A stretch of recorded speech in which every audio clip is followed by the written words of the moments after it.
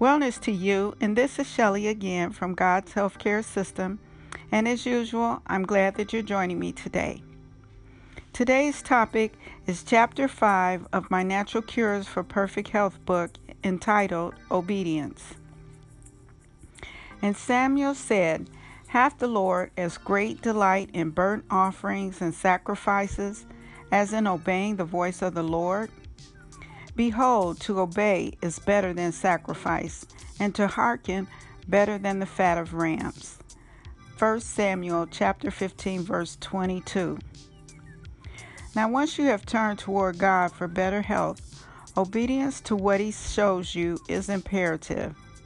I could not have tolerated the sleepless nights and pains in my body without being willing to do what God said after those pills were surrendered.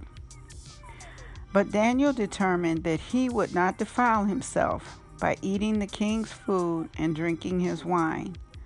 Daniel chapter 1 verse 8 in the Message Bible. The first thing God told me to do was look at how I was treating my body, a temple of His Spirit. Over the years, I had done terrible things to it.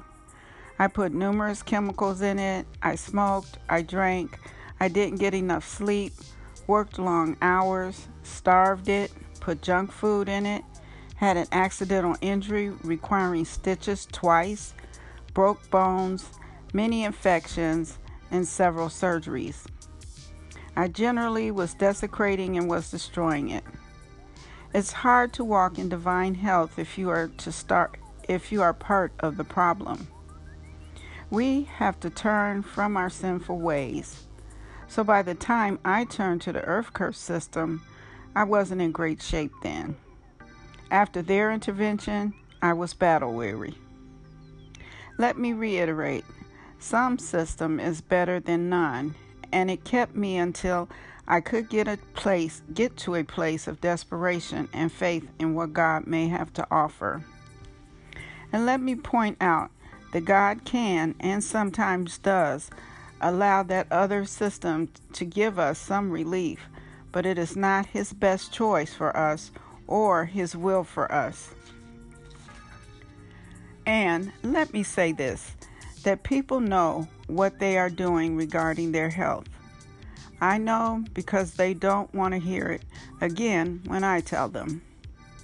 They hear the nagging on the inside telling them, "Quit smoking, you need more rest, you should take it easy, or you should stop taking it easy and get some work done.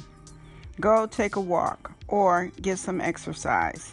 Stop all that extreme exercising. Here's the big one.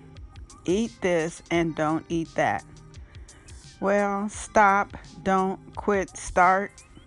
We go on ignoring Him until something serious happens. We swear off, then we do some more. Do it some more. Well, for this book in its entirety, visit my website at www.godshealthcaresystem.com and click on the My Books tab, and then click on the link for the book, Natural Cures for Perfect Health. Now, you can also find my books on Amazon or Kindle. And look forward to Chapter 6, entitled Present My Body.